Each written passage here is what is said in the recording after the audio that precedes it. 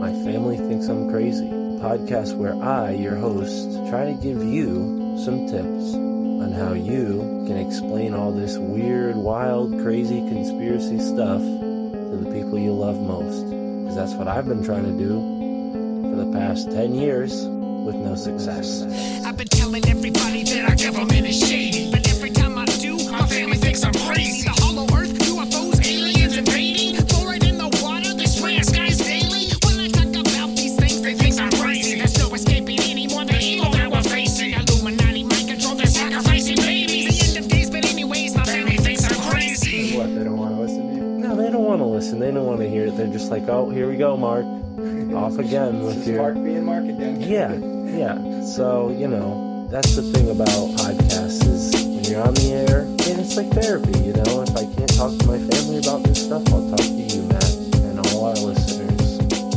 You'll just start your whole podcast. Yeah. So who are we talking about today, Matt? They think that I'm crazy. They really think that I'm crazy.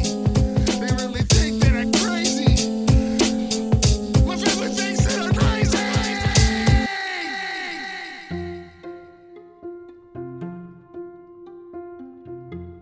September 11th, 2001. The largest terror attack in human history, or the largest false flag hoax ever perpetuated on the world. I have met several survivors and eyewitnesses, all who have stories that do not corroborate the official story. And today's guest has spent almost 2 decades showing the inaccuracies of the official story while exposing the synchronicities that lead us to see it was an inside job. Richard Grove joins us for the first time. Me, Mystic Mark, here on the My Family Thinks I'm Crazy podcast. Thank you for listening and enjoy this episode with Richard Grove. It's a beautiful, kind of cloudless, sunny fall morning. It was awesome until I got down below Canal Street and I got to a red light and the traffic is stopped and the light turns green and the traffic doesn't move. I'm like, something's going on. And I'm looking up ahead to see if is there construction? And then I hear the cab next to me's got the AM 1010 Winds news station on blaring.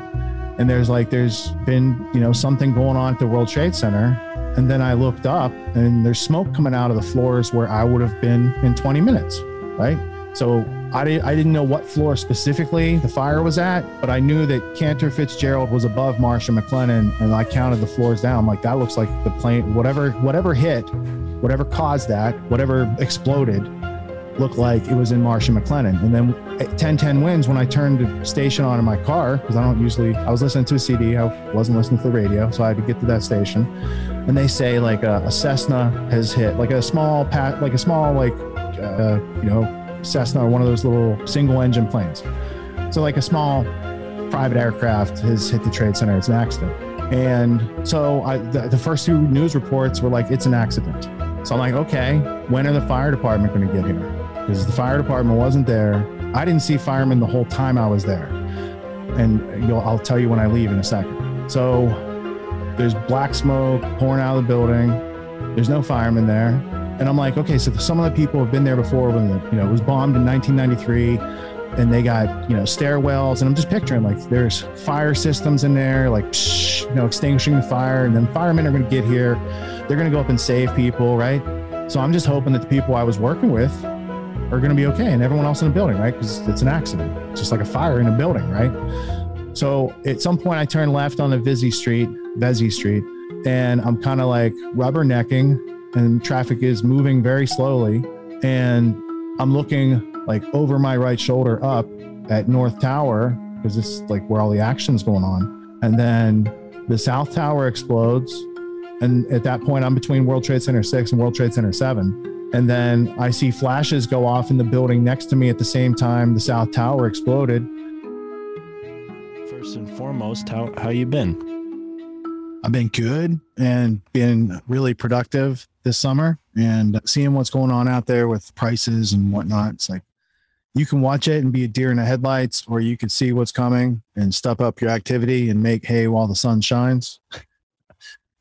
So I've been busier in between seasons of autonomy. It's a training course I teach twice a year. So like summer is the time off, but it's busier in between sessions than it is during the session. So by September, I'll be able to take a deep breath. I said a couple of weeks ago before we went to New Hampshire for the Porcupine Freedom Festival, I said, I feel like once I like do the next couple actions, like hook up this trailer to the truck, I'm just going to be working until September, and then I can take a break when I start teaching again. So it's been busy. So to introduce myself, my name is Richard Grove. I currently host a podcast called Grand Theft World. It's at grandtheftworld.com. I'm known because I've been here 16 years publishing media. So I've had 3 podcasts now. My first one was 9/11 Synchronicity. That's where you would get the deeper background information on my story, my publications, what I noticed, what the research was that backs it up.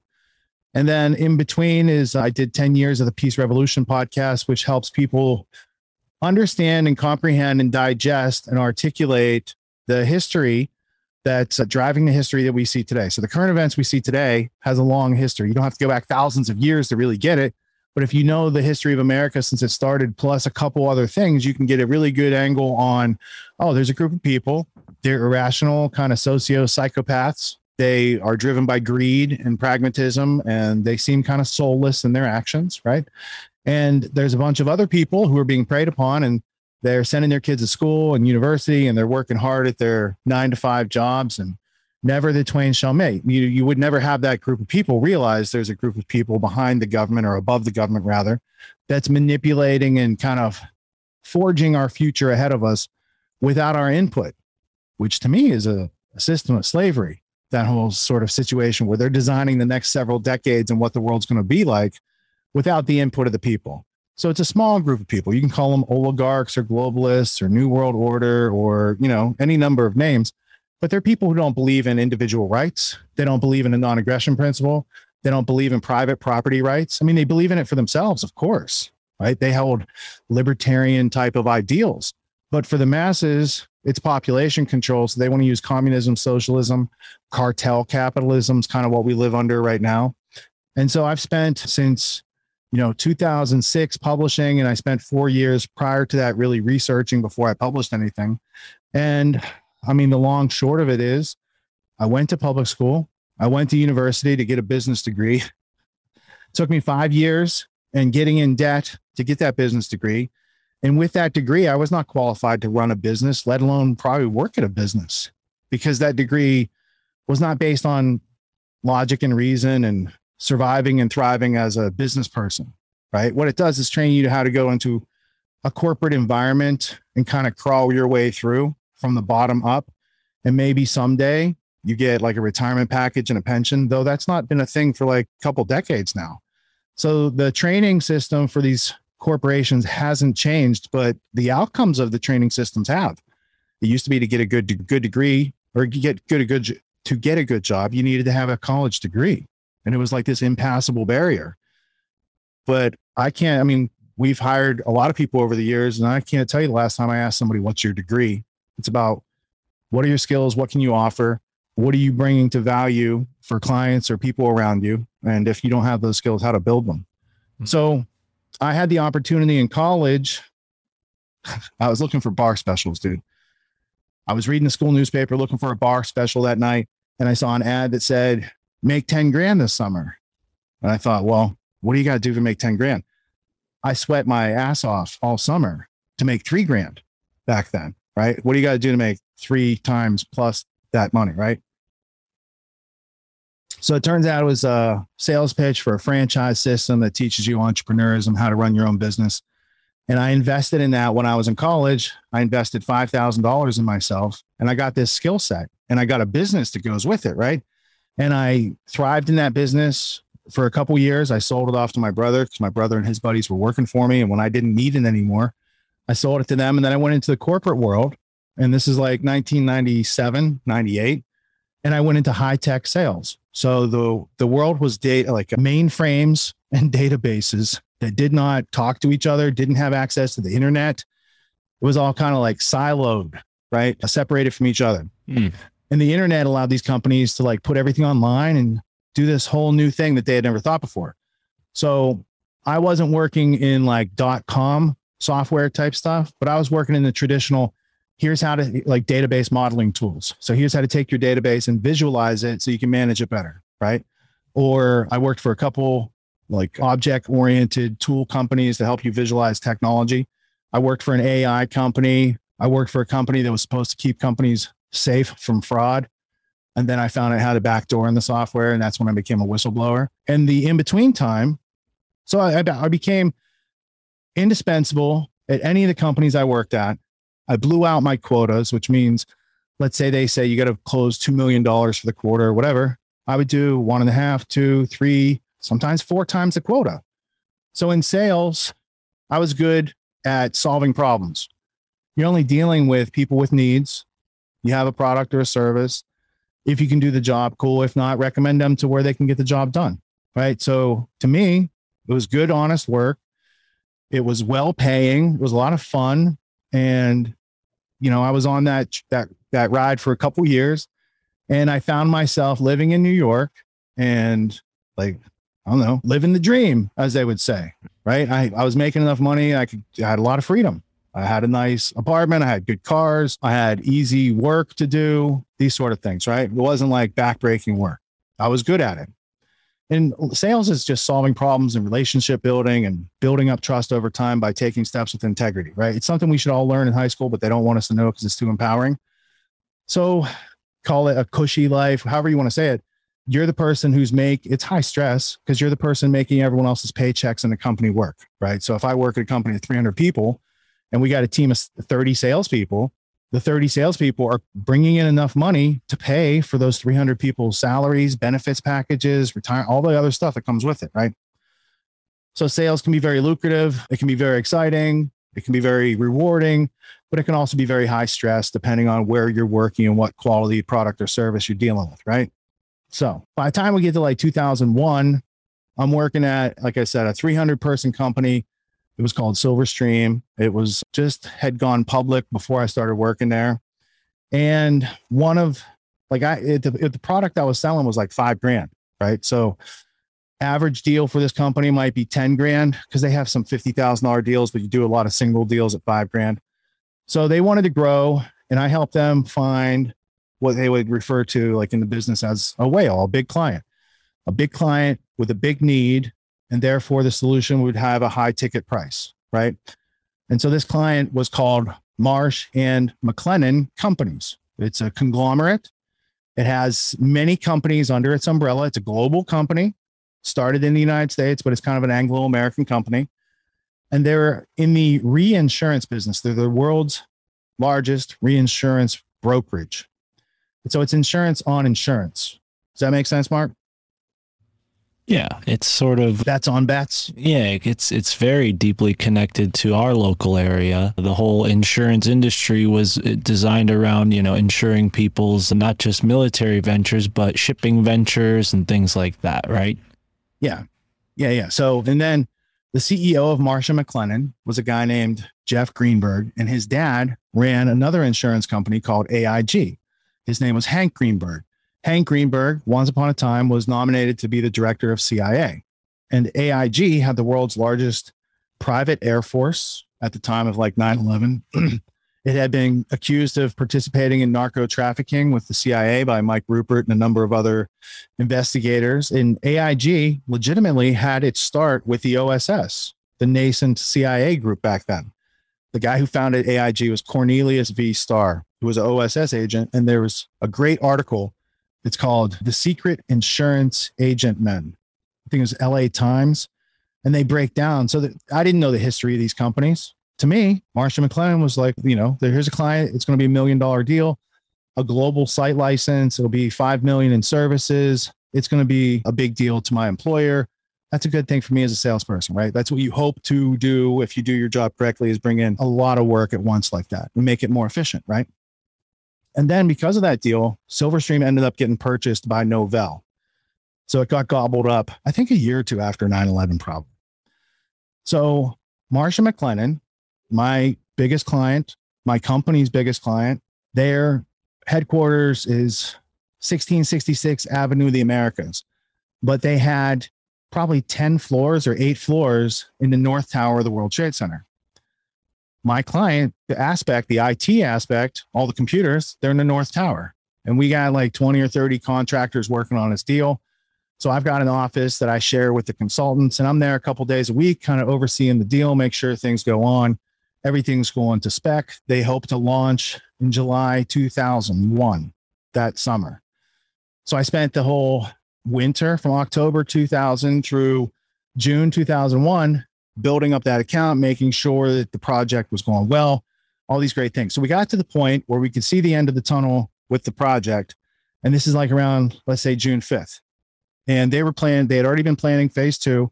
And I got an approval that they would go ahead with phase 2 in relation to my vendor's software packaging, right?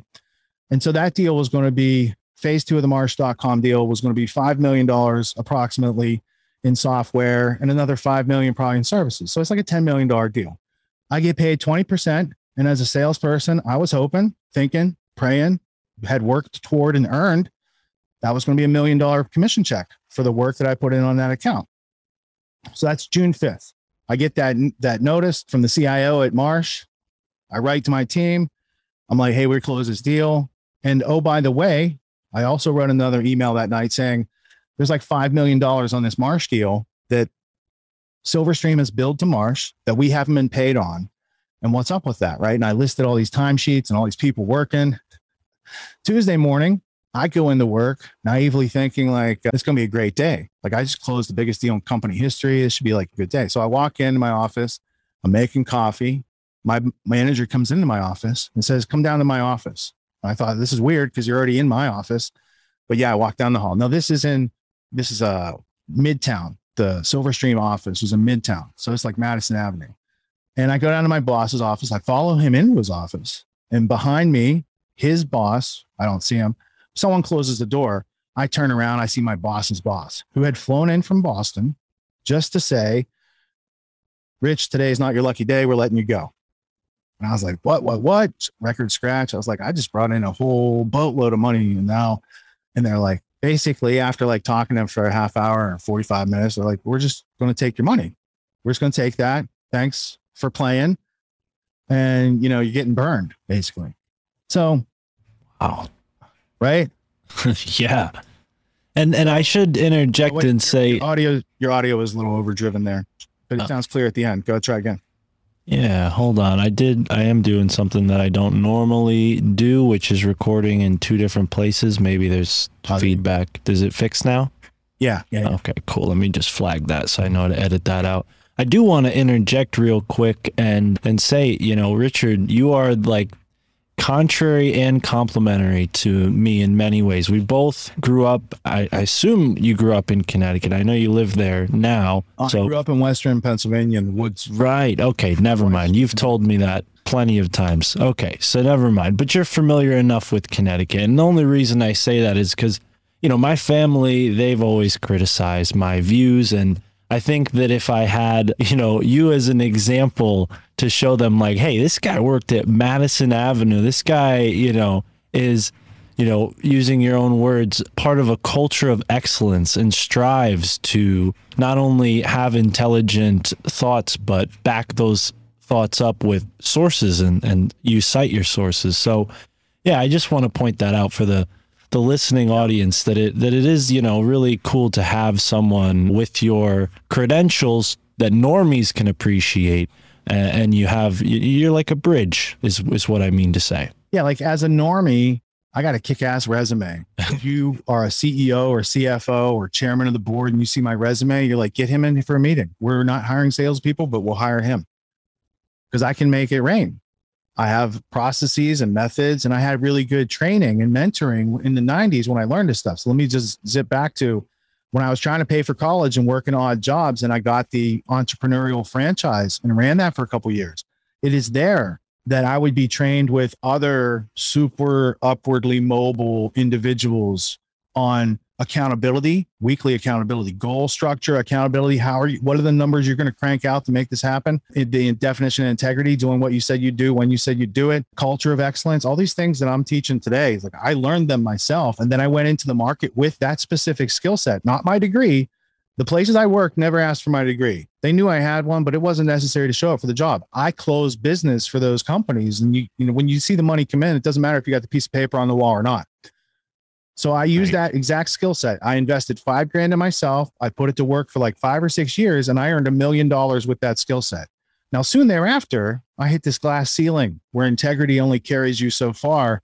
And if you don't play along with the game at hand, then you can become a whistleblower, lose your career, become persona non grata, get your credit pulled out from under you, have collectors and all sorts of things be sicked on you, because the corporate infrastructure, it's your friend until you're not wanting to participate with it anymore.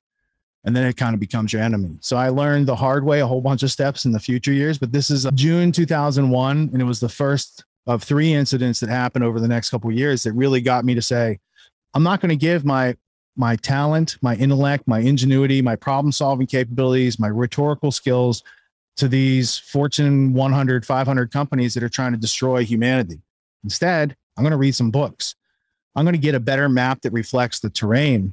I'm going to learn about what's going on. So when I make moves in the future, I can get predictable, repeatable results out of it, because you can't do that as long as you think I got a degree and I got the good paycheck and salary and package. And that only works until they decide to drop you. And then what do you do then? Do you know how to float? Do you know how to swim? Do you know how to make a boat? Do you know how to make oars and go in a direction toward a goal and make it to island? And can you make shelter for yourself and survive? This is just like the rudimentary metaphor before you even get into more expensive things like plumbing. It's like, can you just keep yourself out of the elements, make fire and find food? Most people can't. And if they don't have a job and a terrarium to provide that for them, they're lost. So it's a very limiting position. What I'm talking about are skills and aptitudes, methods, principles, strategies, and tactics that allow you to like can opener that situation up, experience freedom and go wherever you want to go, and figure out how to be self-reliant, propelling, not waiting for the wind to come and carry you someplace by hope or luck, but by saying, oh, I have a goal. Here's the actions I need to take. Here's the resources I need to call upon. I have some, I need to find some of the others. Here's the other steps I need to take during the week. By the end of the week, I can put a dent in this, if not accomplish that goal. And then doing that systematically, right? I learned all that from the franchise, not from high school, not from 5 years at university and all that debt.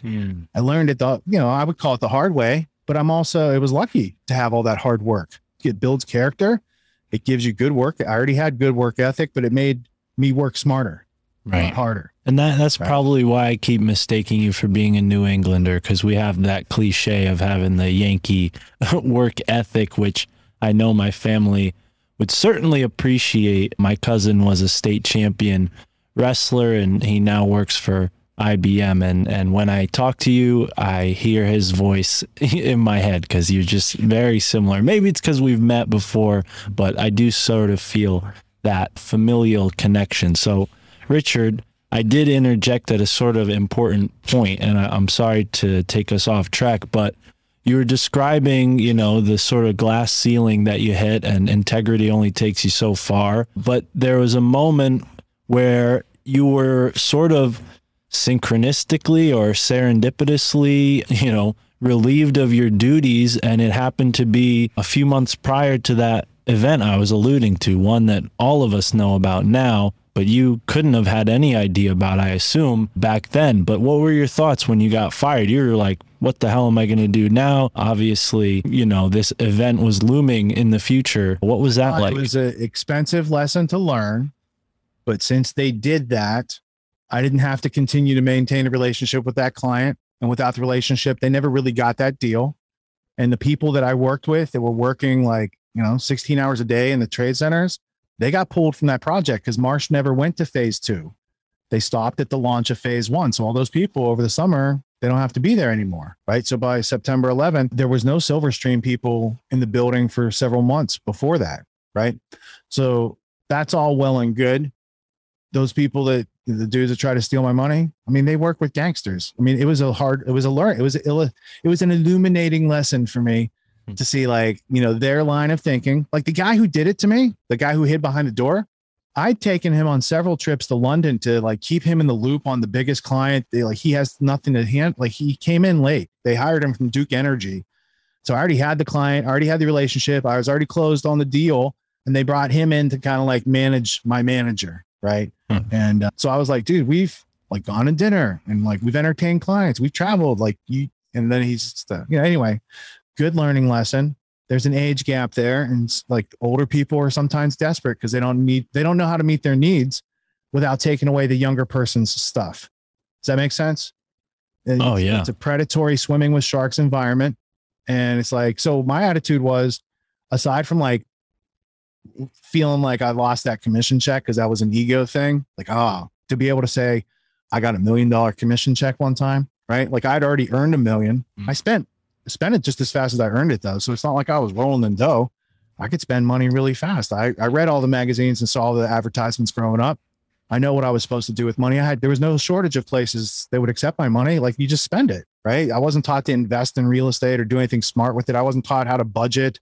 I thought I have a skill set, I'm cranking it and it's going to keep coming. So that was the first interruption in the cash flow, but I had lots of money in the bank at that point, probably, 6 figures. So I didn't look for a job right away.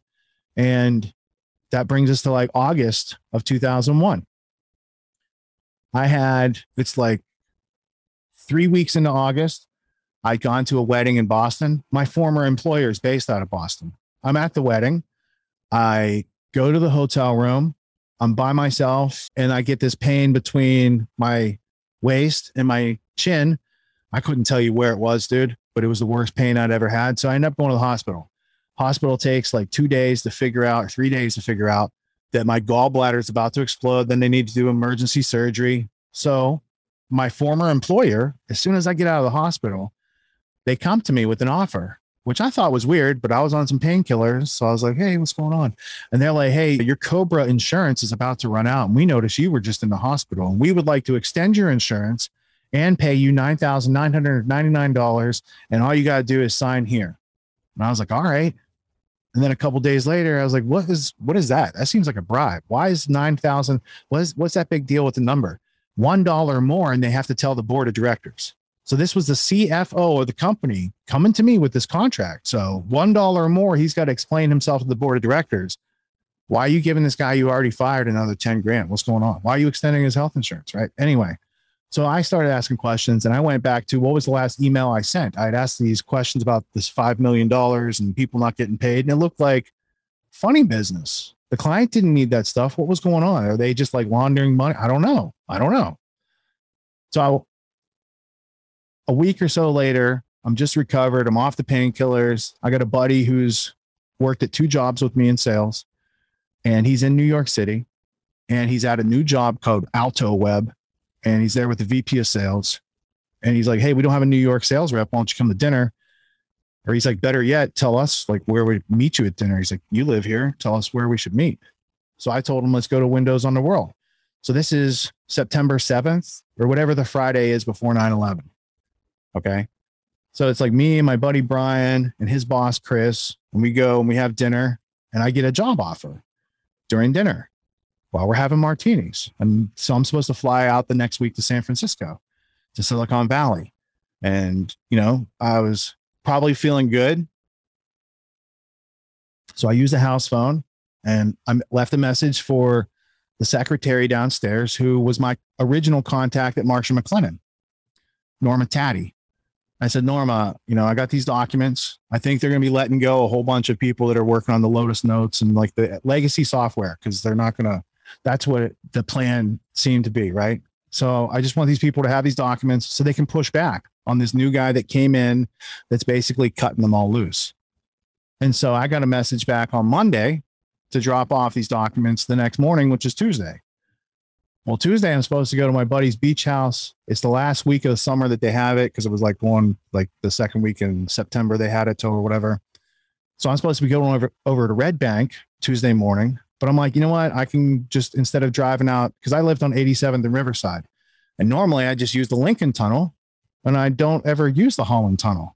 But that morning I was like, I can drive down to the trade centers. I can drop off these documents. I can head out through the Holland Tunnel. I can get over there and be there before they even get there. Right. So I'm planning, I got flip flops, shorts, t-shirt. I'm driving down to the World Trade Center on that Tuesday morning. I'm in a Porsche 911 convertible, top down. It's a beautiful, kind of cloudless, sunny fall morning. It was awesome. until I got down below Canal Street, and I got to a red light, and the traffic is stopped, and the light turns green, and the traffic doesn't move. I'm like, something's going on. And I'm looking up ahead to see if, like, is there construction? And then I hear the cab next to me's got the AM 1010 Winds news station on blaring. And there's been, something going on at the World Trade Center. And then I looked up, and there's smoke coming out of the floors where I would have been in 20 minutes. Right. So I didn't know what floor specifically the fire was at, but I knew that Cantor Fitzgerald was above Marsh and McLennan, and I counted the floors down. I'm like, that looks like the plane, whatever hit, whatever caused that, whatever exploded, looked like it was in Marsh and McLennan. And then at 1010 Winds, when I turned the station on in my car, because I was listening to a CD, I wasn't listening to the radio, so I had to get to that station.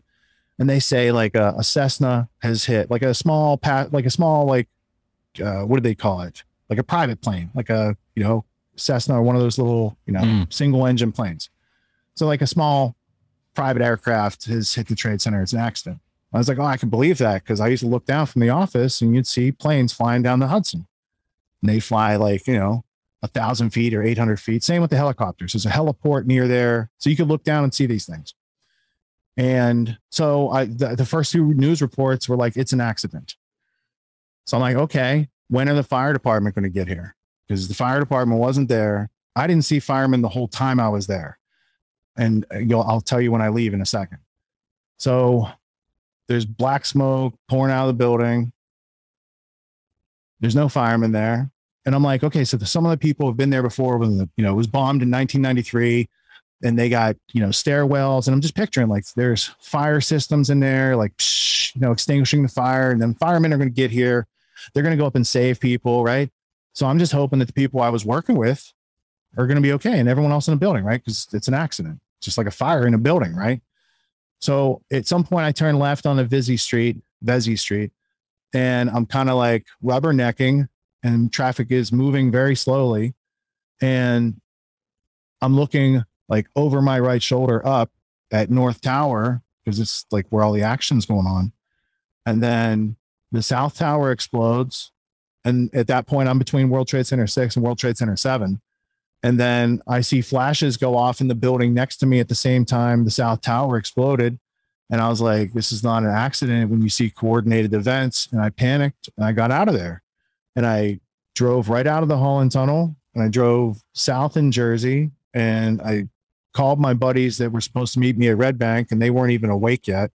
So I drove all the way down to my one buddy's place. I used to work with them and played high school hockey with them and stuff, and woke him up. And by the time I got him in front of the TV, because he's like trying to get me to explain what's going on, I'm like, I can't even explain what's going on.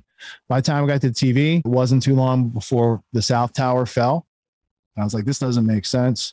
And then the North Tower fell. I was like, that doesn't make sense either. And to this day, the whole thing, still, I have more questions than answers. What I can say is, from working there and being in the lobby and taking the elevators up, all this good stuff, right? The damage in the lobby cannot be done from the way they said it was done. Like the lobby's blown out, dude. And they're like, well, the plane hit at the top and the fireball shot down the elevator shaft. I'm like, do you know there's 2 sky lobbies and those elevators don't even connect to the ground? Now what's your explanation? Right? So these little things that you have from just working there, familiar. Each floor in that building was 1 square acre of rebar reinforced concrete. Those 200 floors, 200 acres in total between the two towers, they dissipate into dust and rubble in about 20 seconds total.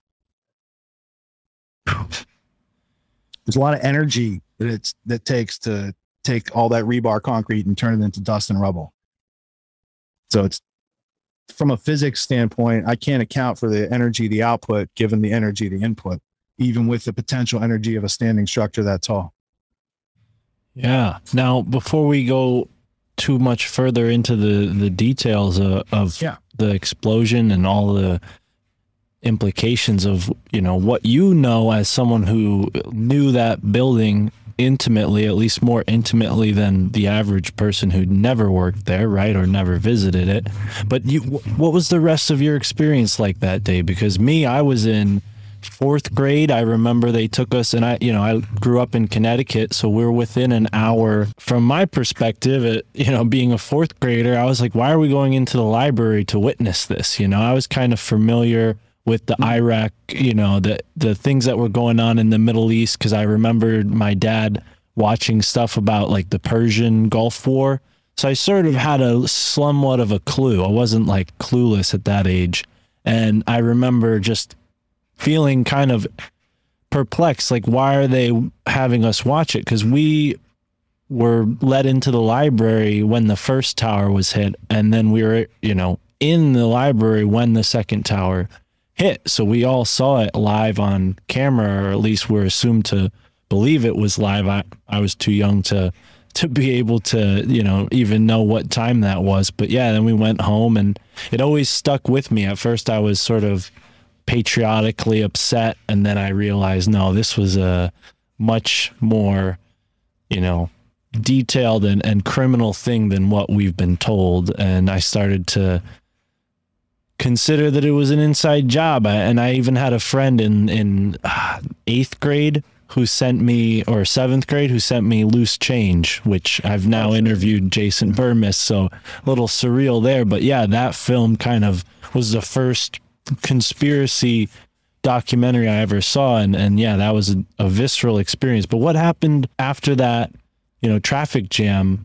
You mentioned, I don't know if this was just now or on a previous interview, me hearing you talk about this, but did you see the second plane, or what we're led to believe was a plane, hit the building? No, all I saw was the building blow up, and I was on the north side of it. So I didn't see a plane in either instance that day, because according to the official story, Flight 11 of American Airlines flew over my head while I was on West Side Highway with the top down. It flew over my head at 500 miles an hour and then smashed into that building. Wow. Now, that's the claim. And then the only evidence of that claim is the Naudet brothers footage. And if you look recently, they did the official documentary for the CIA with all the living CIA directors. So I don't know if they were intelligence filmmakers back then, but they sure are now. Right. So I would question the authenticity and the nature of the original clip. But if you look at the original clip and you watch the frames of that plane in that video approaching the building, there's a flash that goes off before the fuselage hits and makes contact with the building, right? And it's in the footage. It's in the CNN footage, because back in the day, like, people went and got the source footage. I have the source footage. I used to look at all this stuff. So there's like, in order to have credible evidence, I would say, well, there's like 6 different solid ways to identify United Airlines Flight 77. There's serial numbers on every part. There's call sign. There's transponder signature. There's 2 black boxes. There's all this stuff, right? You get any of this stuff from the scene that looks legit? No, here's an engine, we say, that came from the plane. But if you look at the frame before that, because there's lots of pictures of these things, it was set up on the street between 2 of the, what are they called? Scaffolds. There were scaffolds doing construction. So it goes from being set up neatly next to a garbage can to being put on the street, right? And you don't take a piece of evidence from the street and put it next to the 2 garbage cans. So the photos go one way. So when you look into these things, it just leads into more questions, not solid answers, because I would have liked to get solid answers a long time ago. But when you actually look at like the footage of the photographers who were from FEMA, there was Kurt Sonnenfeld. Like, he had some pictures that showed some stuff that they didn't want people to see. And the next thing you know, he had the fleet of South America because he had a murder rap on him. Right. So like, there's a lot of edges to the beginnings of the evidence, and they don't want people actually looking for themselves. They want you to believe the narrative, the cartoon, right? The caricature, the thing the 9/11 Commission report was supposed to convince you of. Stupid. Come on, just read the 9/11 Commission report. I didn't really start researching 9/11. I had a bunch of anomalies. I had personal experiences. I had anomalies. I had questions, but I wasn't like on it until July 22nd, 2004, when they published the 9/11 Commission report, 445 days after they started the investigation.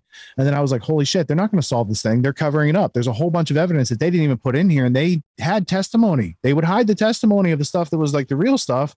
And they give you the baloney. I was like, this is just like what they did to Kennedy. And then I started getting into, okay, who are these people?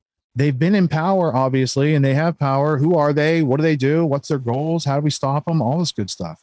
But it took me 2 more corporate jobs before I learned that lesson. And, so I just, Okay, my work ethic is don't think about the past, focus on your next thing. Okay, so let's go do this next thing, right?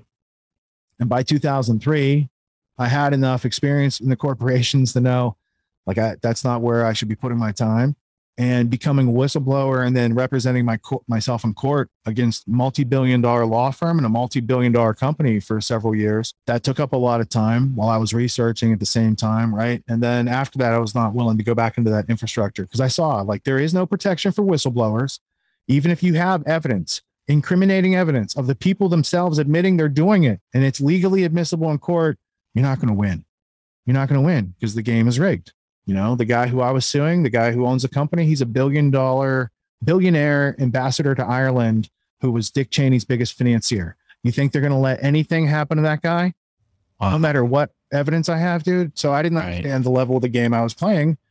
So I took a couple years to take a step back. Like, oh, okay. And not just that, you were up against a law firm, and correct me if I'm wrong, but you were up against a law firm that had also defended the government in the Iran-Contra affair. Am I correct? And the BCCI scandal. Wow. Like it's a laundry list of narco terrorism that the United States government has done. And then they call that law firm to defend them. And that law firm was made by JP Morgan and Company. And I discovered that while I was up against them in court. So I'm in court. I'm reading this book back here, House of Morgan by Ron Chernow. And in there in the bottom of a right-hand page, it's like at this point, JP Morgan's white glove law firm of Davis, Polk, and Wardell would no longer entertain this corporate takeover, hostile takeover type of moves that they wanted to do. So that the people at Morgan sought out Joe Floam and the guys from Skadden Arps, Marr and Floam, and assembled like, hey, here, we're going to start throwing you business, but it's all going to be kind of corporate gangsterism. And they're like, we're up for it. And they became the government's, at least this arm of the government's best buddy. So I had no idea of that until I was in court with these guys already. I was like, oh shit. So yeah, man, I call it the $1 million education. It cost me that commission check, but for the cost of that commission check, I learned so much about politics, judicial, economics, what drives people, actions, praxeology, all this great stuff. And then I got to read all these great books because of that situation. And that's the knowledge aspect is invaluable. Universities can't give it to you like that. So I feel very blessed. I've never looked at myself with like a victim mentality or a woe is me. I've just felt like you do the right things, you're in the right place at the right time, and you work hard in between when it's not like that. Yeah. And that is, autonomy in a summation of words. But I do want to get to that. But I do also want to say, like, just the name of that law firm should tip you off. I mean, I've heard you say that name. I mean, there's series of names several different times, and I could not repeat it. It's like hearing a foreign language. It's like you're speaking Swahili. Marr. There's another name in there too. There's another partner. Yeah. They morphed over the years. They started out with 3 partners back in like the 50s, but now it's like they got a bunch. But if you read, like, I got a bunch of books on BCCI and Iran-Contra and stuff, and it's like, these are the lawyers who bail out the government when they get caught with their hand in the narco jar. Right. Right. And it all goes deep. These people are not there purely by coincidence. And it's not just, government's always corrupt. It seems that it's an old boys club. Right. And one more step I would offer is now that I'm thinking about it, they went hard on me in court when they were doing the cross-examination because I had mentioned Elliot Spitzer in my project Constellation. It was the first piece of media I put out. It's the first podcast episode of 9/11 Synchronicity. So it has my whole story in there in detail. In there, I'm talking about Elliot Spitzer because he tried to investigate AIG and Marcia McLennan, and I had high hopes. And when that investigation happened, they blocked it by making this guy, Michael Cherkasky, in charge of Marcia McLennan. And he's the guy who brought Spitzer into the game. So they blocked his move by, like, we just brought your mentor in to be your opponent, right? So when I saw that, so anyway, they're going hard on me. And I'm like, why are they so hard on about like Spitzer? And I found that Elliot Spitzer's wife, Silda Wall Spitzer, works at Skadden Arps. She's one of their employees, dude. Right? So that's how, like, yanking on the tail of the line that I was, because I ended up standing up for what I said about Spitzer, because I was like, what's on the record is true. So what do you want me to do? You know? And they were trying to get me to feel bad about it. But at the end of the day, yeah, it's like nepotism and the old boys club. And it's a very closely knit group of people. Just like Victoria Nuland, who's the US ambassador type situation over in Ukraine. Her husband's Robert Kagan, who's one of the top neocons, who wrote a book called Of Paradise and Power, America and the New World Order. Right. So they're like, it's a small group of people doing this to us. Yeah. In these cases. Yeah. And as I mentioned before we started, I'm researching Skull and Bones, and that Ivy League network seems to be an essential sort of layer in the layering that they did before they started with their agenda. But this agenda goes way back, and I don't know if they expected this to happen, Richard Grove, but they created a badass forensic historian in you when this happened, because, not only have you put out several podcasts. I mean, Grand Theft World is a tour de force. Every episode is multiple hours, and you guys go through basically unprogramming people, I think, from the programming that they receive if they're tapped in or tuned in. And unfortunately, a lot of us are, through family relationships or through our work or however we get through life. It's not always easy to separate yourself from that stuff. So autonomy seems to be a natural sort of balance to the forensic research that you do, because I'm sure knowing all the things you know can be quite daunting and would make you want to do something about it, at least for yourself, to protect yourself, right? Well, and that's the gist. There's the tragedy of the situation, then there's the hope. But you got to learn about the tragedy first. Learn about the problem. Okay, there's these people and they're trying to take away your freedom. Okay, I get it now.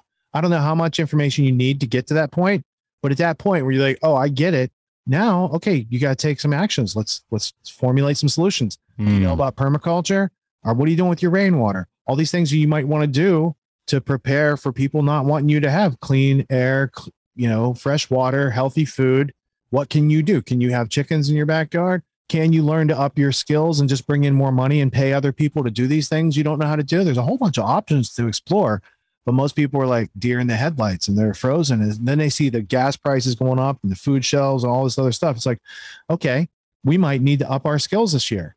Guess what? The skills of 2021 aren't going to make it in 2022 all the way to the end, right? We're going to have to level up.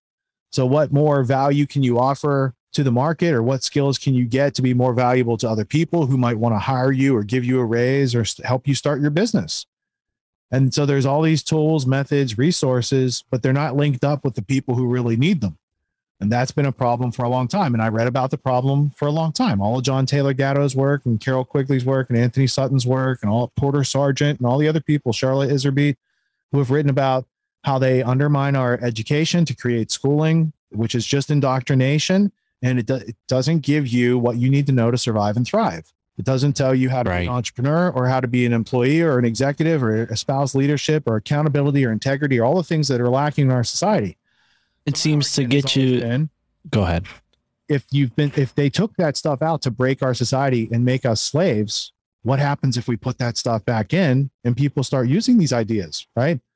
So I created an educational curriculum that addresses the major points that John Taylor Gatto pointed out, right? Some of the first things we do are help people learn to overcome the introversion, the learned helplessness, the scarcity mindset, the I can't mentality, the victim mentality, these things that hold us back from even taking action to try and fail to eventually succeed. And how to overcome the fear of what happens when I try and, fail. Are people going to mock me?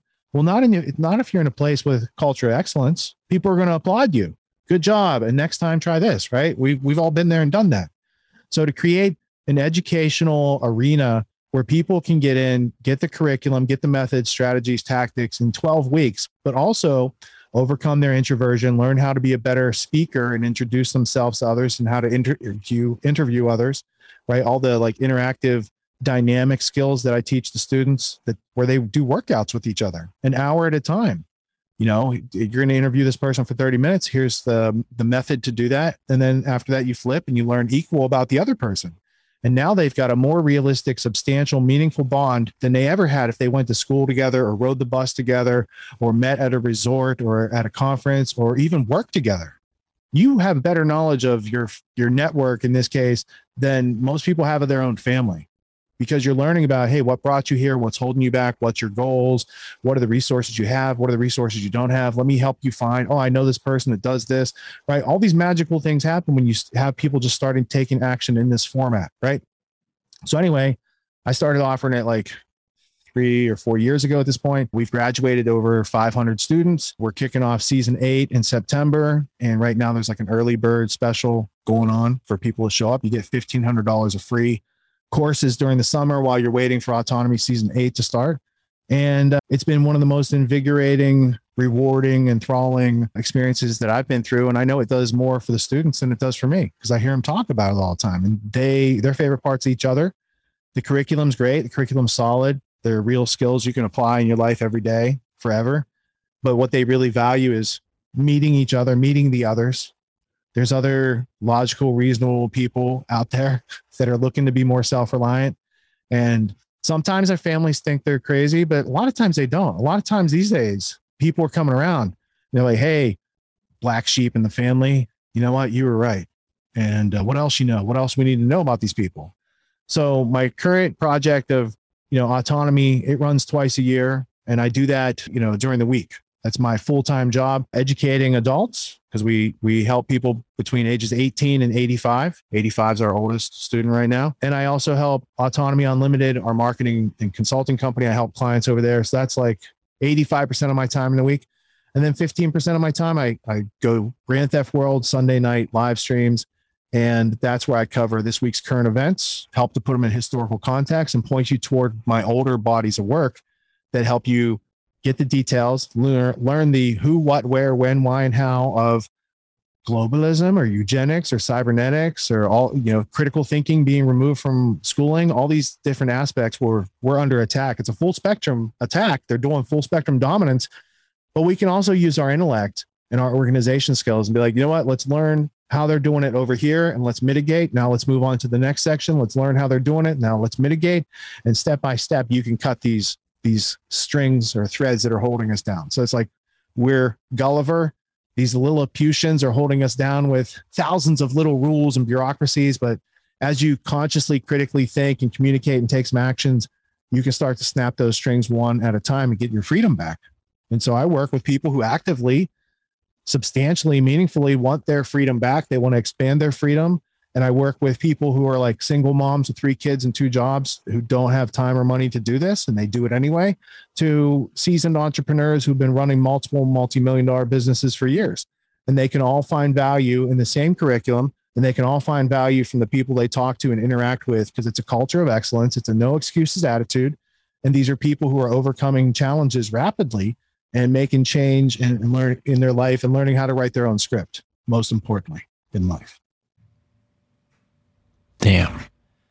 Yeah, man. And you've told me much about this, and I'm not afraid to say it. I think I've always lived a sort of autonomous life, but even still, I'm sure I'd have a lot to gain from joining Autonomy and a lot to learn. I know as a 27-year-old man, my journey is just beginning, but I don't know. I got to give, a little tip of the hat, because it is a tough thing to take control of. I mean, I'll say one thing that I resonate is this helping people understand how to speak confidently and comfortably.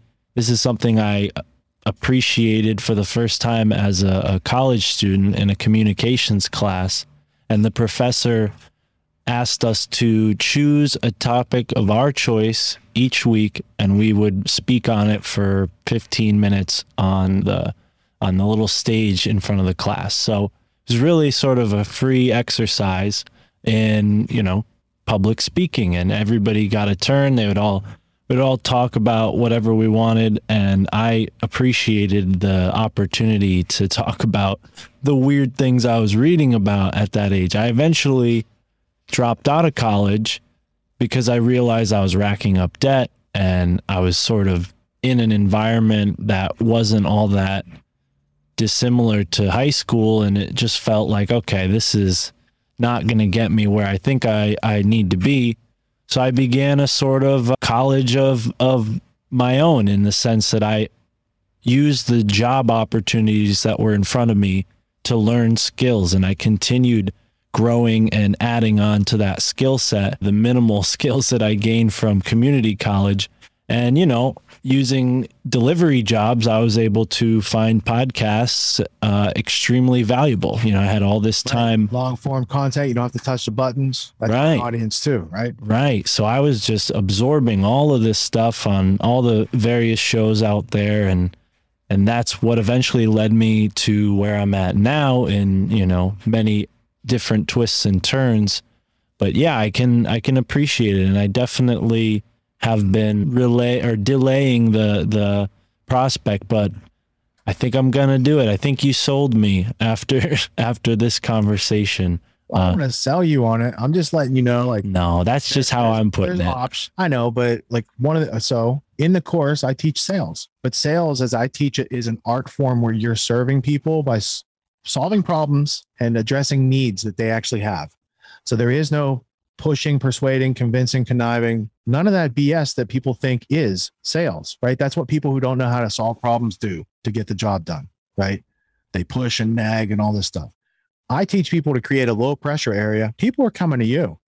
I got problems being sent to me all day, every day. We turn away work. And my buddy the other day, he's like, you don't turn away work. That's bullshit. I said, no, we do turn away work, because the only people who work at the marketing and consulting company are graduates of autonomy. So until I get more excellent people that want to actually work and do this, because not everybody wants to work at the marketing and consulting company and be a freelancer. Some people have their own job or business or, executive, and they're doing their own thing. So we're still looking for talent. And as a result, we do turn away business. And we also turn away business that we know it's not going to work out because the other person's not going to do their half of it. Right. So we've had a couple clients where we do all our deliverables, but they still can't get us like the graphics or whatever's on their side that we need for that campaign. Right. So we're in a growth stage, but having a group of people at the consulting and marketing company who know each other, work and play well together, have a culture of excellence, know about integrity and accountability, and they can be a one-stop shop for our clients. That's a game changer, because as an entrepreneur, I got this tech stack that I need to make my business run. Right. And now I have to go to the internet, find random people who won't talk to each other. They're all going to charge me the highest rate, and I'm probably not going to get what I paid for. And then I'm going to go out of business, and that's expensive. Whereas our clients, they come once a week and we have a meeting with all hands on deck, and all their needs get met, and we go back to work, and we come back and give them another report the next week. Right. And so that's separate from the training program. That's like an actual business for small businesses in the freedom community. It's usually our customers. But the training course, yeah, I did as much as I could to make it all transparent so that you see the whole thing once on the other side of the paywall before you even pull out your credit card. So it's completely transparent. I do an obstacle course to weed out people who aren't going to make it through my course. If you can't make it through the obstacle course, you wouldn't make it through one lecture of the autonomy course. It's a very aggressive course. I've got students who have graduated 7 times, and they keep coming back for more because you can keep learning from it. You can't absorb it all in one season. It's dense. It's like trying to drink through a straw from a tsunami.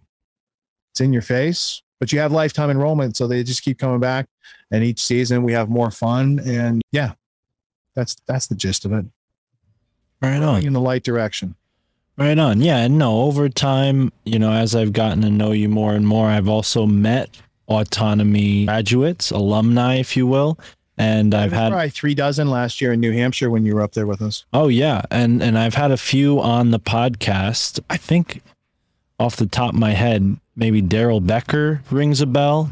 Probably Benny Wills. Yeah, Daryl's a graduate. Benny Wills. Benny Wills has been on Tinfoil Hat, not this show, Derek Bros. Derek I've spoken to on the Freethinker Society. Yeah. So I've definitely been impressed by the group of people. I have students that are, influencers, semi-famous type of people. Like the person I voted for president in 2004, libertarian president for these United States, Michael Badnarik, years later ends up in Autonomy Season 1 because one of his friends was in there. He's like, who could use this? I was like, who? He's like, Michael Badnarik. I was like, do you know him? He's like, yeah. I said, how well? He's like, he slept at my house before. I said, well, then get him in here.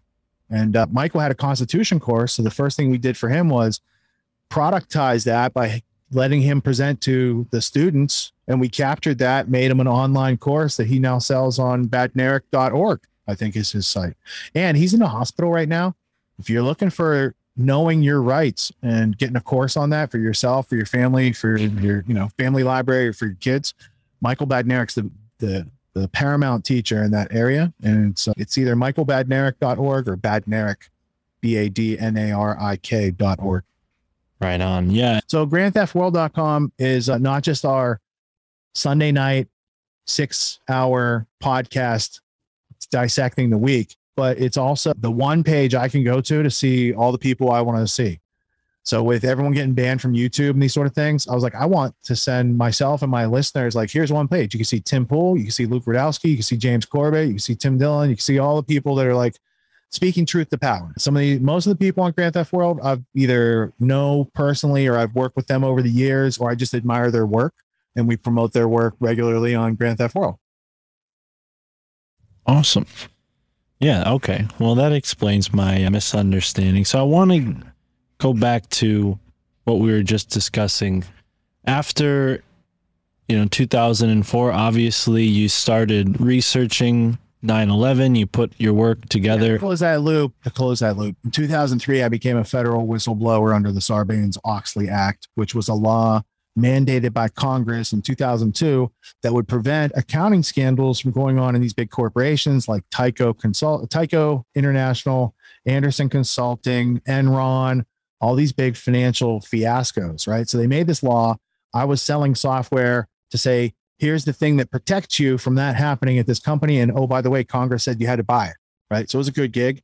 And then I found out, because one of my clients was Tyco International. One of the clients, like in investigation, was on my sheet, right? So I got to find out from the inside. They're not interested in following the rules.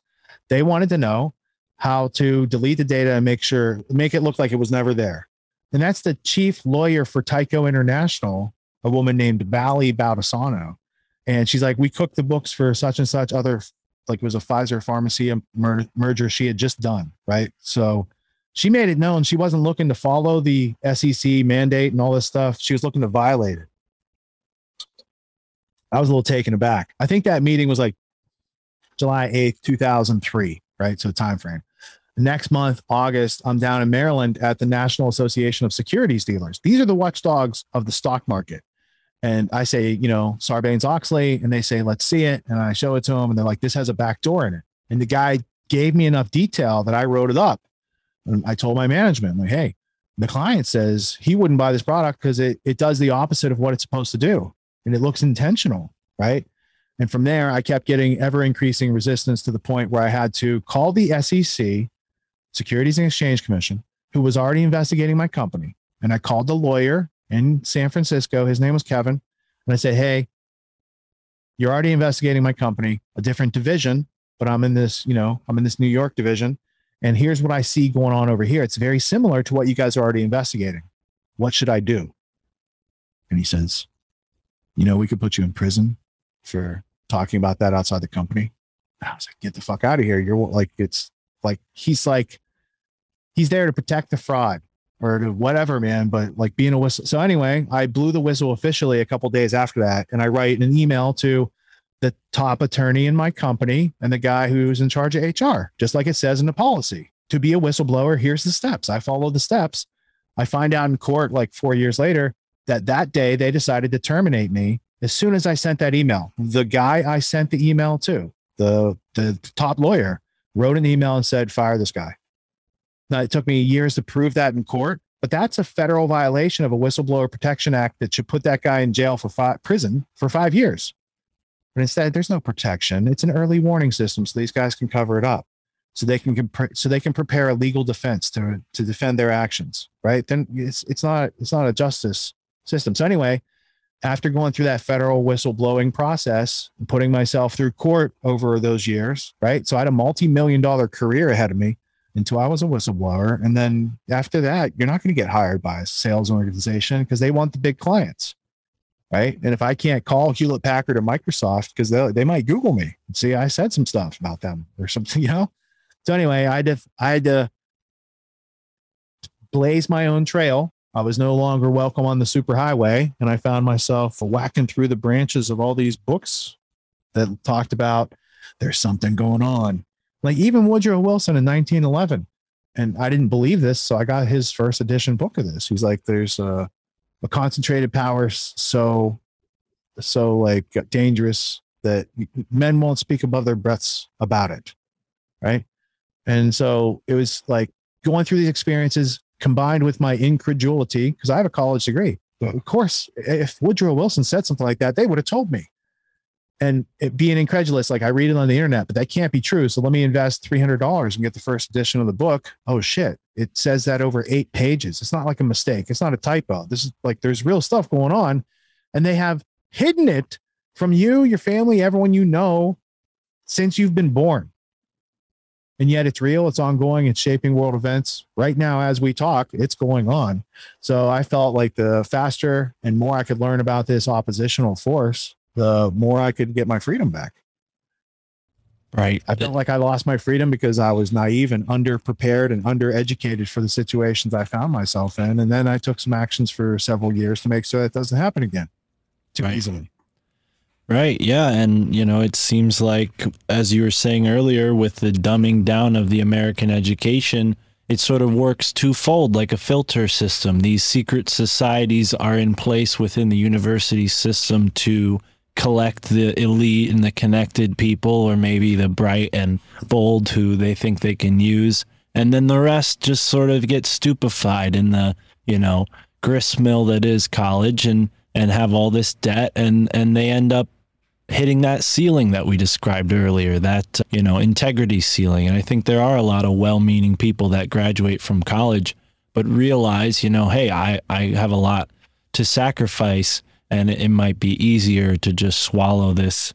And, it takes a lot of bravery to do what you've done and, hold your integrity to such a high degree and maintain it. And then also take that lone route, the lone wolf route, so to speak, at first. And, instead of remaining a lone wolf, creating a community where others can be risen to this same level of autonomy. But, given you've researched so much, I'd love to ask you a few more questions. I know we don't have that much time, but you've researched so much about 9/11, and one of the most interesting takes I've heard, and there's so many different takes on 9/11, but one of the most interesting takes I've ever heard is from a man named Jose Arguelles. And he talks about 9/11 being this sort of inevitable event that was predetermined to happen on the causal plane, and it could have manifested in, a different type of disaster,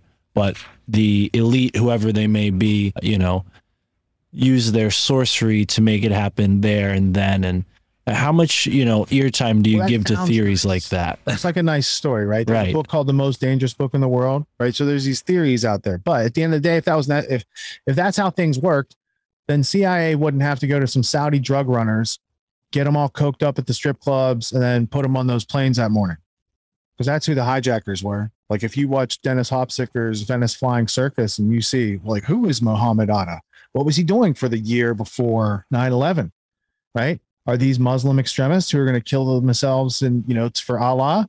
Or they look more like Saudi guys that were training to fly drugs for the kingdom, because they got diplomatic immunity over there in that kingdom that British created artificially, right? So the Saudi royals are created in the 1930s because the British royals can make other royal families, right? So there's a whole history to these events, right? So that you wouldn't need proxy armies of Muslim Brotherhood, Mujahideen, Al Qaeda, ISIS for the last 100 years if the cosmos is just going to do this, right? They take too many tax dollars to do too many corrupt things to be that this is divinely, oriented, right? What you have is a small group of corrupt people who have learned methods of Machiavellian control over time, and they practice them against unwitting, unprepared people. And I'm saying I'd like to see what the game would look like if people were prepared, if they were witting, if they were informed, and they had the resources, methods, tools, and principles that free people used to have in this country prior to the 20th century Anglification of America, where American freedom was sacrificed to become a world player like the British Empire, to be the British's property managers for their empire around the world. So there's a lot of history to break that open, to flesh it all out. But I only learned all these things from the individual artifacts and what they add up to, not because of some narrative. And as far as 9/11, I don't have a narrative or a conclusion on it. I have more questions today, and I haven't seen too many answers or pieces of evidence that explain them away. Mm. Yeah, and I am curious because so many people have what seems to be, at least when checked with your perspective, an ungrounded perspective that's, dashed with the occult and these, fantasies of sorcerers in boardrooms. Thing, but why are secret societies there? Mhm. Because knowledge of self is useful to an individual. It's very powerful for an individual. It makes you upwardly mobile and like an unstoppable force. So what if we don't give everyone knowledge of self? What if we make you go through some hoops and you can only get knowledge of self over here in this Pythagorean secret society or this Eleusinian secret society, right? They'll take you through the rites of passage of ego, death, and moksha, and these various elements that have been taught for thousands of years, right? Death and rebirth. It's this whole thing, but they had a monopoly on it. Right. So like the 20th century where they're like, oh, go experiment with some psilocybin or some LSD or whatever. And then people start figuring stuff out on their own. So this is one of the first times in recent history that people have had a chance to have communication union with their own creator and commune with their spirit without an intermediary. Mm. So I just take it to the next logical extension of what the Protestants did with Martin Luther. He's like, there shouldn't be anyone between a man and his God. They shouldn't have this pope or a priest or whatever. Like a man should be able to read the scripture and commune with God.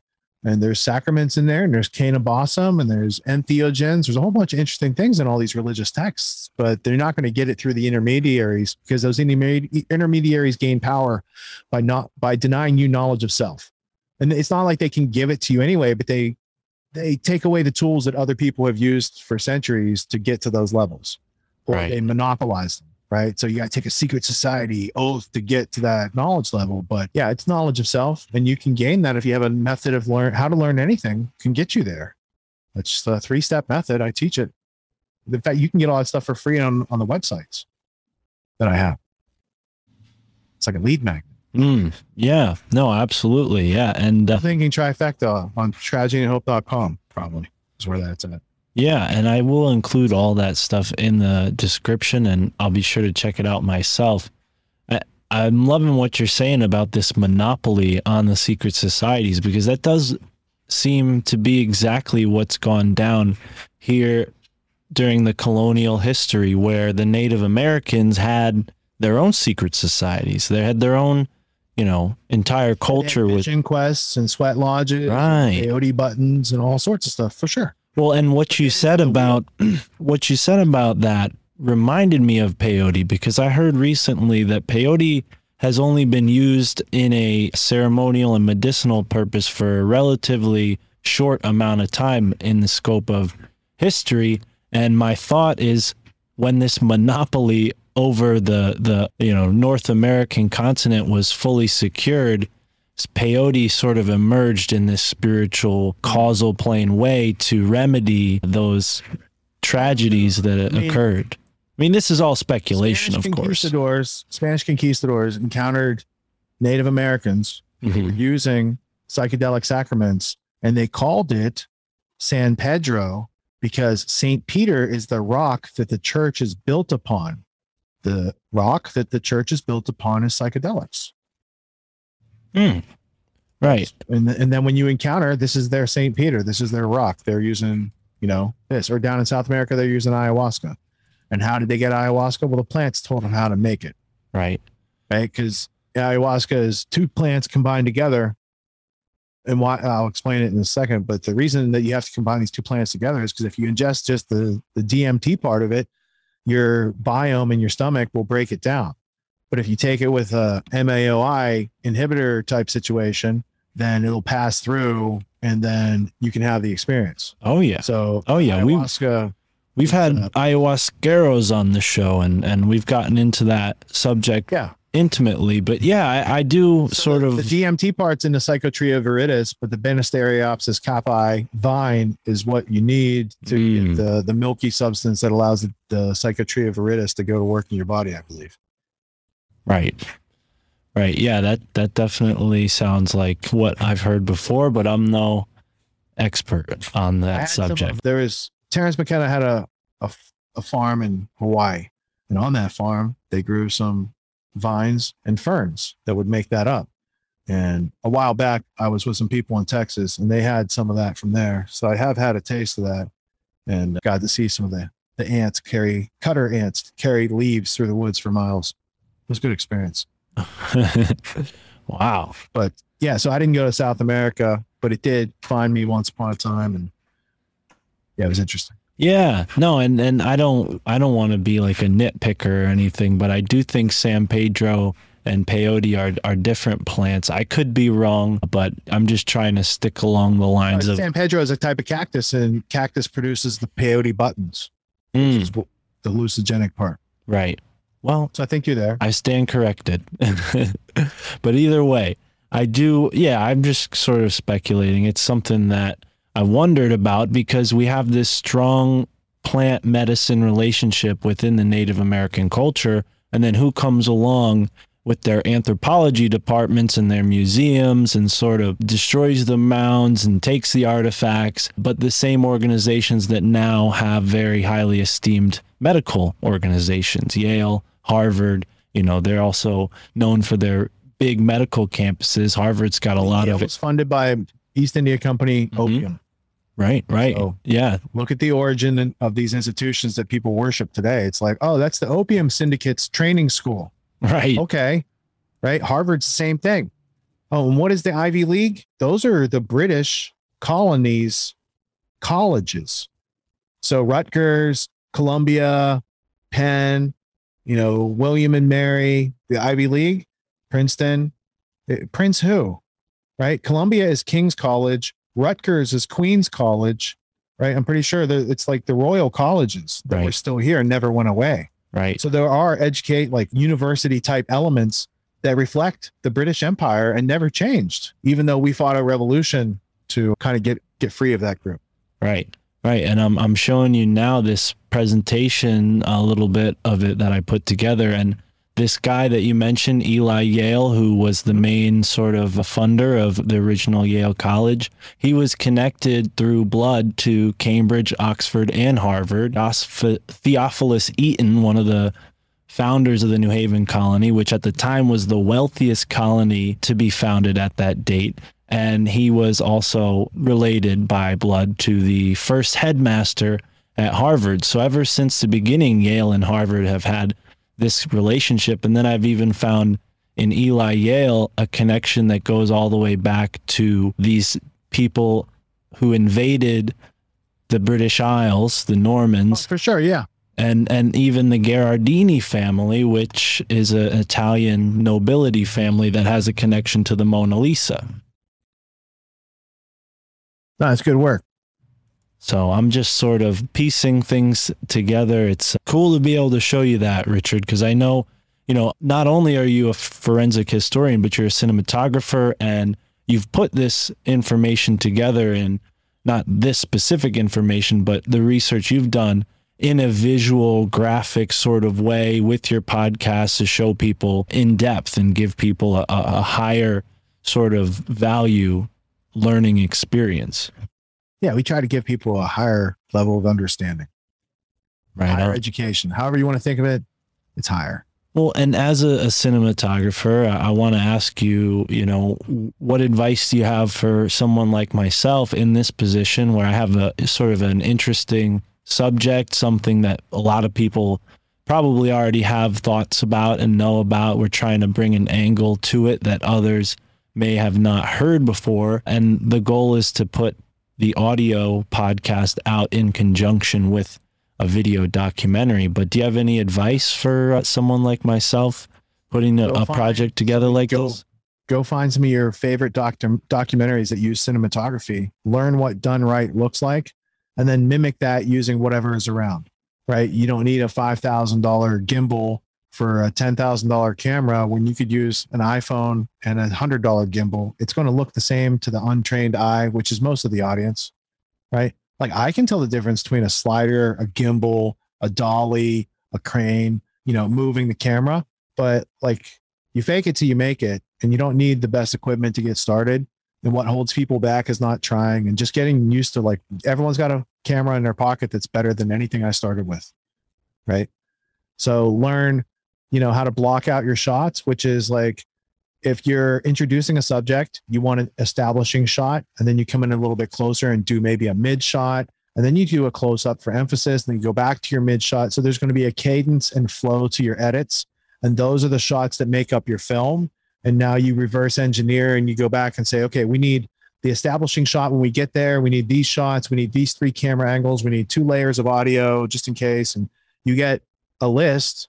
I mean, it all sounds like rocket science the first time, but once you start doing it, you're like, oh, there's a list. There's the things we do. This is how they make TV every day and stuff like that. It's not, it's doable to make media, to communicate your own thoughts, your own feelings, your own knowledge to other people in a way that's useful to them, meaningful to them, empowering and invigorating to them. I think it's one of the best things we can do with our time is learn how to do those skills. And they could have taught us this during school, but they don't want you being empowered and writing your own script in life. Yeah. And, I took a television production class in high school, and probably the most interesting class I ever took. I ended up creating myself and starring in a film with my friends from the wrestling team. It was called The Kung Fu Champion Enters the Temple of Torment, and we used an abandoned building, which I'm sure you've seen around Connecticut. There's plenty of them. We used an abandoned building as our film set, and recently I went back and put some new music on it and uploaded it to Rockfin, so people can check that out on Rockfin. And I was reminded of it because you mentioned dollies, and I remember we used a shopping cart as a dolly, and I had my friend sit in the shopping cart to get this one shot that just looked terrible because it was a shopping cart on asphalt, but it was fun. Yeah, you could sit on a pillow and smooth that out. I was just explaining to a client who was here, and I was like, look, people used to use, they didn't have a dolly, so they used a wheelchair, a wagon, a shopping cart, anything with wheels you could use, and kind of, people would ride on the tailgate to get a smooth shot and fake it to you. Like, you don't have the money to buy the expensive equipment. What does the shot look like? Oh, it goes up and down. It's a $12,000 crane. I can do that with my arm and stand on the back bed of the pickup truck. Look at that. I got the establishing shot right there, So there's a whole bunch of things you can learn to do, but the gist is learn how to do anything. And then you can learn how to make a goal. And then you learn how to do the steps to get to the goal by applying that same 3-step method of how to learn anything. And if you want to learn more, because I got to jump, I got a 7 o'clock. If you want to learn more, getautonomy.info/ignite. And then you just click the button and complete the obstacle course. You'll learn more during that than you did probably during elementary school. It's pretty useful stuff. And you can get transparency on how to get all the skills that I've talked about or used throughout my career, still used today. Very useful these days, these skills are. And if the economy goes sideways or we're hit by an EMP, you're still going to need these skills. How to observe, how to think, how to solve problems, how to communicate with others, how to plan actions and get things done, how to be accountable and move forward. These are the basic skills of human beingness. And then we have a bunch of high value skills, like I said, sales and marketing and the tech stack of entrepreneurism, all that other stuff comes with it. And it's lifetime enrollment. So it's an offer people can't refuse. Not many people know about it. And we like to keep the classes small so everyone has good personal interaction. So I like to keep less than 100 people per season in the course. And so there's only so many seats open, and they're open for business now because we just ended our special last night for the replay from last season. Getautonomy.info/ignite. And if that's not for you, you could try grandtheftworld.com for our Sunday night podcast, or you can get the Freedom Vault. Get a bunch of my stuff for free and just get introduced to my work. That's at getautonomy.info/Freedom Vault, all one word, Freedom Vault. Rock on. Yeah. And he's on Rockfin, folks. You could ride the bull that is Grand Theft World, as Richard likes to say. That's long. Funny. Yeah. Watching Grand Theft World is like riding a bull. Not everyone makes it to the end. Those who do are champions. Yes, definitely. I heard you say that before, and I know the feeling. I've tuned in on Rockfin before. Yeah. Oh yeah. I've been kicked off. I try to tune in live sometimes and yeah, but either way, this has been a real fun conversation. Richard Grove, Autonomy. Please, folks, follow up and have a great moment wherever you are in the now. All right, and that is our conversation with Richard Grove. Find out more about Autonomy at getautonomy.info. It's a great asset for you in your life. autonomy can be what you need. If you're out there and you're like, geez, my family thinks I'm crazy, what am I going to do? Autonomy would probably be a great addition to anyone's life. I recommend that you do so. Go check it out. getautonomy.info. Big shout out to Richard for joining us for this episode, sharing his story. I remember when 9/11 happened, I was, like I said, in this episode, I was only in 2nd grade, 3rd grade, you know? It's a really interesting how big of an impact that single event has had on our country. It's something that it's profound. I mean, and now it feels like we're off and on to World War III. Nobody's even looking back. We're about to have our 21st anniversary from 9/11 this coming month. So, moment of remembrance for all the lives lost and a moment of silence for them, moment of silence for the truth, and a prayer from me and everyone listening that the truth will be shown into the light and this sort of evil will never be perpetuated against us ever again. Thank you for listening, folks, and enjoy the moment wherever you are in the now.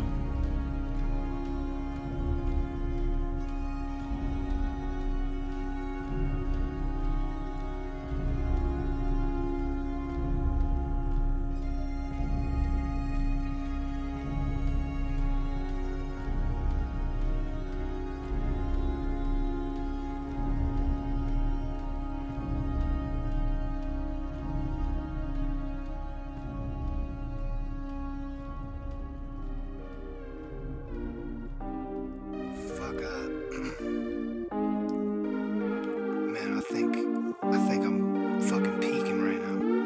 Wait, I'm peeking through the curtain. Cells out of service, can't reach me on the circuit. I'm peeking through the curtain. Nothing is for certain, but I feel it like a purpose. Wait, I'm peeking through the curtain. Hardly feeling like a person, but the vibes are perfect.